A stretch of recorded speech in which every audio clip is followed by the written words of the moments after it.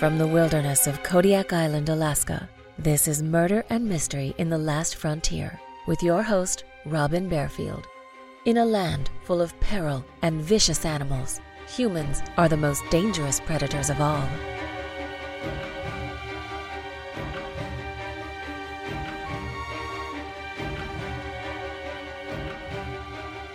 It took a horrible murder for Alaska to revise its statutes for the criminally insane, from some of the most lenient sentencing laws in the country to the strictest laws in the U.S. for the insanity defense. On the night of May 3, 1982, one veteran Anchorage police officer was quoted as saying, "This has got to be one of the grisliest nights I've ever seen." Within an hour, 7 people lost their lives. 3 died in the Black Bull Bar in the Muldoon section of Anchorage, and the other 4 were shot in Russian Jack Springs Park in East Anchorage. At first, investigators wondered if the 2 crime scenes were connected, but they soon learned nothing linked the 2 horrific events.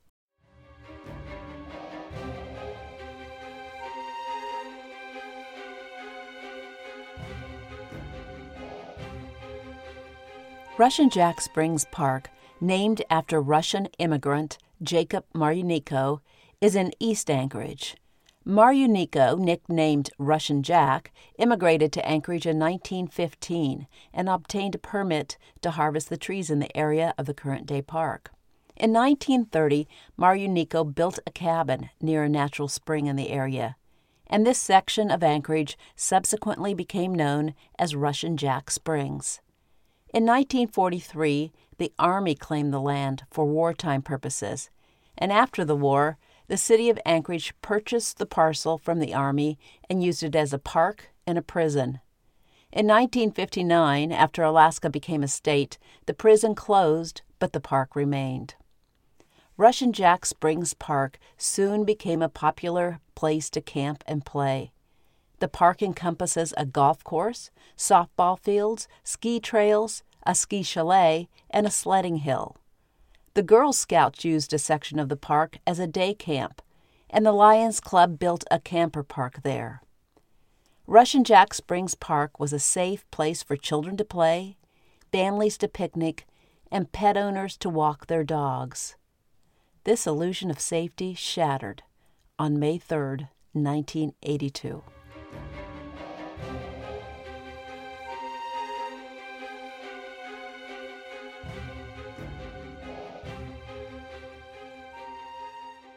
A woman jogging through Russian Jack Springs Park saw a body lying in a wooded area and then spotted what she thought was another body.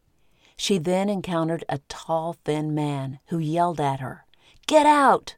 The woman fled the park and called the police, who soon arrived on the scene and discovered the bodies of 4 teenagers. The victims included Dean Kimler and VJ Sylvester, both 19. VJ's girlfriend Sabrina Imlock, 16, and Rebecca Phillips, also 16. The following day would have been Sabrina's 17th birthday. Kimler and Sylvester had been living in a crowded apartment, but when spring arrived, they decided to move into a tent in the park while they searched for jobs. On the evening of May 3rd, Dean, VJ, Sabrina, and Rebecca cruised the streets of Anchorage in Dean's orange Datsun. They then returned to the park, apparently to grab the boys' jackets from their tent. Detectives later learned that Dean was the first to approach the tent, followed by VJ, then Sabrina, and Rebecca. One by one, the killer shot the teenagers, leaving their bodies where they fell. A young man walking through the park with his wife and 2 dogs noticed a brand new pearl blue bicycle hidden among the trees. The bike had an extra-large frame, a bell on the handle, a cable lock, and a cargo pouch holding a new blue shirt. The man wondered if the bike was stolen, and he considered moving it out of the park. He glanced up from his examination of the bike and saw a man watching him from the woods. The menacing figure spooked the young man, and he quickly left the park with his wife and dogs. He could not get the images of the man and the bike out of his head, though, and he drove back through the park a few minutes later. By then, the bicycle was gone, and an orange Datsun sat in the parking area. The man glanced into the park and saw several people lying on the ground, but he assumed the prone figures were lounging or reading books. When the young man and his wife heard about the murders in the park, they returned to Russian Jack Springs Park and told the police about the bicycle and the shadowy figure watching them from the woods. A jogger reported seeing a tall man walking a blue bicycle down a trail in the park. He described the man as an adult, white male in his late 20s. A woman told authorities she and her young son had been walking through the park when they heard what sounded like fireworks. The boy ran toward the noise, with his mother following closely behind him. The pair soon encountered a tall man stuffing a handgun into the waistband of his pants. The man screamed at them, "Get out of here!" Investigators found little physical evidence at the crime scene, and since dozens of people had wandered through the park on the warm spring evening, detectives were faced with a large pool of possible suspects. The young man who first saw the blue bicycle in the woods told police he had once worked in a bicycle shop and knew a great deal about bikes. He described the bike in detail and even knew its exact paint color, pearl blue. He convinced detectives the bike was unusual. It was new and taller than average, suggesting it belonged to an adult, but it had a child's bell on the handlebar. Soon after the press released the information about the murders in the park and named the victims, a young woman called the Anchorage Police Department and suggested police question Rebecca Phillips' ex-boyfriend, Tim Larkin. Rebecca had recently broken up with Larkin, and Larkin threatened to kill her. Earlier in the evening, Larkin approached Rebecca and her friends and got into an argument with VJ Sylvester. Police brought Larkin in for questioning, but Larkin refused to say anything without his attorney present. While they waited to learn more about Larkin, investigators followed up on one of their few leads and began questioning bicycle shop owners about the blue bike. Mike Sanderson, the manager of the bicycle shop, recalled selling a pearl blue bike to a tall man who needed a bicycle with a 27-inch frame. He wanted his bike to have a small cargo bag on the handlebars, a cable lock, and a ding-dong bell. Police requested to see Sanderson's records of the sale. Sanderson told police the man's name was Charles Meach, and he listed his address as 2900 Providence Drive. Investigators knew 2900 Providence Drive well. It was the address for the Alaska Psychiatric Institute. Had one of the patients, or perhaps a staff member at the hospital, committed this horrible crime?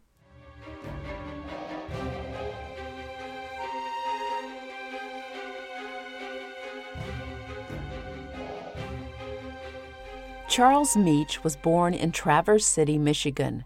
His father was a successful dentist, but his mother suffered from schizophrenia and spent most of her adult life in a mental institute. Charles had a troubled childhood, and as a young man he was arrested for petty larceny, drug dealing, trespassing, and drunk driving. He was also accused of assaulting several people, including his girlfriend. Meach left Michigan and eventually made his way to Alaska. In 1973, Charles Meach beat 22-year-old Robert Johnson so severely the young man drowned in his own blood. Johnson was intellectually disabled, and Meach confessed to brutally kicking him. He told detectives he was drunk and had nothing against Robert Johnson, but said Johnson's voice irritated him. Meach was arrested and examined by a psychiatrist who determined Meach suffered from paranoid schizophrenia. The psychiatrist and a psychologist testified at trial, saying Meach suffered from hallucinations, lacked emotion, and experienced distorted thinking. Alcohol amplified these symptoms. A jury found Meach not guilty of first-degree murder by reason of insanity. and the judge sent him to Atascadero State Hospital in California, a facility for the criminally insane. In 1980, psychiatrists at Atascadero declared that Meech's mental illness was in remission, and they returned him to Anchorage, where he was held at the Alaska Psychiatric Institute. Under Alaska law at the time, if psychiatrists determined Meech was no longer insane, then they had to set him free. Doctors at the Institute were not yet comfortable with releasing Meech, though, so instead they gave him day passes, allowing him to get a job and attend the university. In 1981, Meech found a job as a dishwasher. He also took out a student loan and enrolled for 2 semesters at the University of Alaska. Meech subsequently worked as a bookkeeper and a clothing salesman. When his employers and fellow workers learned that he lived at the Alaska Psychiatric Institute, Meech and his caregivers at the Institute said he had a drinking problem, which he was currently under control. Privacy laws prevented employees at the Psychiatric Institute from telling anyone about Meech's past. Charles Meech was intelligent and good at manipulating people. He did not feel rules applied to him, but he knew what to do and say to get what he wanted. Many of the employees at the Alaska Psychiatric Institute believed that Meech seemed sane, but others were terrified by encounters they had with him. A nurse escorting Meech back to his room felt his menacing presence when he loomed over her in an elevator. And Dr. Mason Robeson noted Meech's control over aggression seemed fragile, and he feared Meech would reoffend if not kept in a secure setting. Robeson said he felt Meech was the most dangerous patient in the hospital, and perhaps in the state of Alaska. Despite Robeson's warnings, psychiatrists at the Institute gradually reduced the dosage of Meech's medication and allowed Meech more freedom to come and go from the Institute. Doctors decided if Meech continued to do well, they would release him in June. Meech excelled in his college classes, and other students found him friendly but intense and strange. He initially joined Alcoholics Anonymous, well aware that alcohol compounded his psychological problems. By the late spring of 1982, though, he began to consume alcohol again. He bought 2 pistols, a .38 caliber and a .41 caliber, and hid the guns near the Alaska Psychiatric Institute.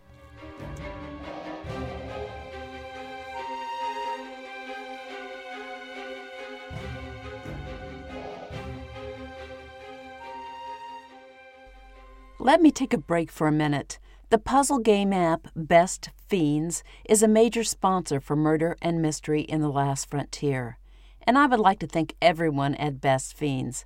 I appreciate your support. I know we can all agree that this has been a crazy year. Between COVID-19 and in the U.S., the upcoming November elections, it's stressful to watch the news.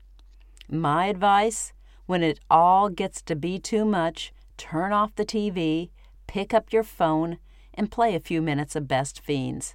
The colorful game and your adorable fiends are sure to make you smile, and the world news will quickly fade for a few minutes while you concentrate on solving puzzles with the help of your fiends. Best Fiends not only relaxes me, but also sharpens my mind and helps me focus when writing about true crime. I also love that I have the option to play the game anytime, anywhere, offline. Engage your brain with fun puzzles and collect tons of cute characters. Trust me, with over 100 million downloads, this 5-star rated mobile puzzle game is a must-play. Download Best Fiends free on the Apple App Store or Google Play. That's Friends without the R. Best Fiends.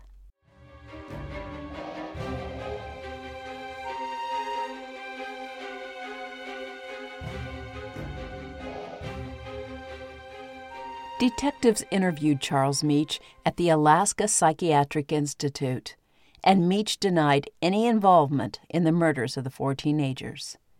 3 days later, Meach made a full confession to his psychiatrist, who then contacted the police. According to Meach, on Monday, May 3rd, he awoke to learn someone had stolen his favorite shirt and a cassette tape.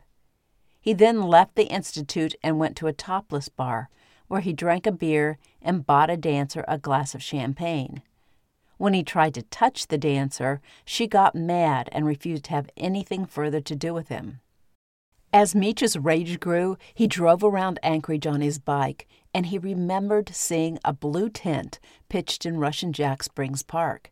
He thought he recalled spotting a cassette tape in the tent, and decided he would steal the cassette tape to replace the tape someone had stolen from him.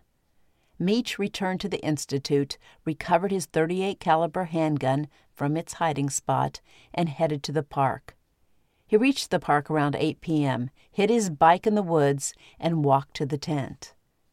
According to Meach, he was standing beside the tent when Dean Kimmler approached. Kimmler asked Meach what he was doing, and when Kimmler turned his back, Meach raised his gun and shot him in the back of the head. V.J. Sylvester must have heard the shot and began running toward the tent. Meach had meanwhile started up the trail, and when Sylvester ran past him, he turned and shot Sylvester in the back of the head. Meach next encountered Sabrina Imlock and shot her between the eyes. And finally, he shot Rebecca Phillips in the face. He shot each of the 4 teenagers once in the head at close range. Dean and Sabrina died immediately, and VJ and Rebecca died a short time later. Neither VJ nor Rebecca ever regained consciousness.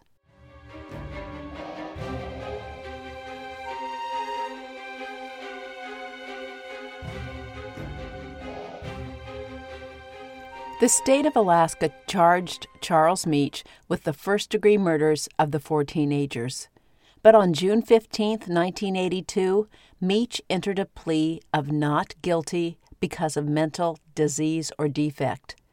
This plea had worked for him several years earlier when he was charged with murder for kicking a man to death, so Meach assumed it would work again. The judge moved the trial to Fairbanks because he felt the murders had so traumatized the Anchorage community it would be difficult to find an unbiased jury in the city. The trial began the following December. When Meach confessed to detectives, he said, "I'm a fool. I'll admit it. I had some drinks in a bar. I did all the things I wasn't supposed to do." While Meach was awaiting trial, a law professor at the University of Arizona uncovered a paper Meach wrote when he was incarcerated at Atascadero in California. The paper was titled, "How to Survive a Multidisciplinary Meeting." A multidisciplinary meeting is where psychologists and psychiatrists examine a criminally insane patient. In Meach's paper, he advised mental patients they could draw sympathy from their captors while undergoing evaluation by expressing a fear of alcohol, while simultaneously accepting full responsibility for the crime they committed. Wexler sent a copy of Meach's paper to the Anchorage Times. Alaska Governor J.S. Hammond was furious when he read the article, and he asked the Alaska State Legislature to revise the state's statutes for the criminally insane. Within a month of the governor's request, lawmakers created one of the strictest laws for the insanity defense in the U.S. It revised the statutes on sentencing the mentally ill, providing a new possible verdict of guilty but mentally ill. When a person is found guilty but mentally ill, they must serve their time in a mental institution until deemed healthy, and then they will be transferred to a prison for the rest of their sentence. This revision to the Alaska law took place after Meach was charged and did not apply to his trial. He could still be found not guilty because of mental disease or defect, just as he had been in 1973. Meach's jury this time was not so sympathetic to him. On December 23, 1982, Charles Meach III was found guilty of 4 counts of first-degree murder and sentenced to 396 years in prison. The families of Meech's 4 victims sued the Alaska Psychiatric Institute for allowing a dangerous patient to roam the streets of Anchorage. The Institute and the families settled out of court, and the Institute paid each family $150,000. Charles Meech died of natural causes in a prison cell in the Cook Inlet Jail on December 9, 2004.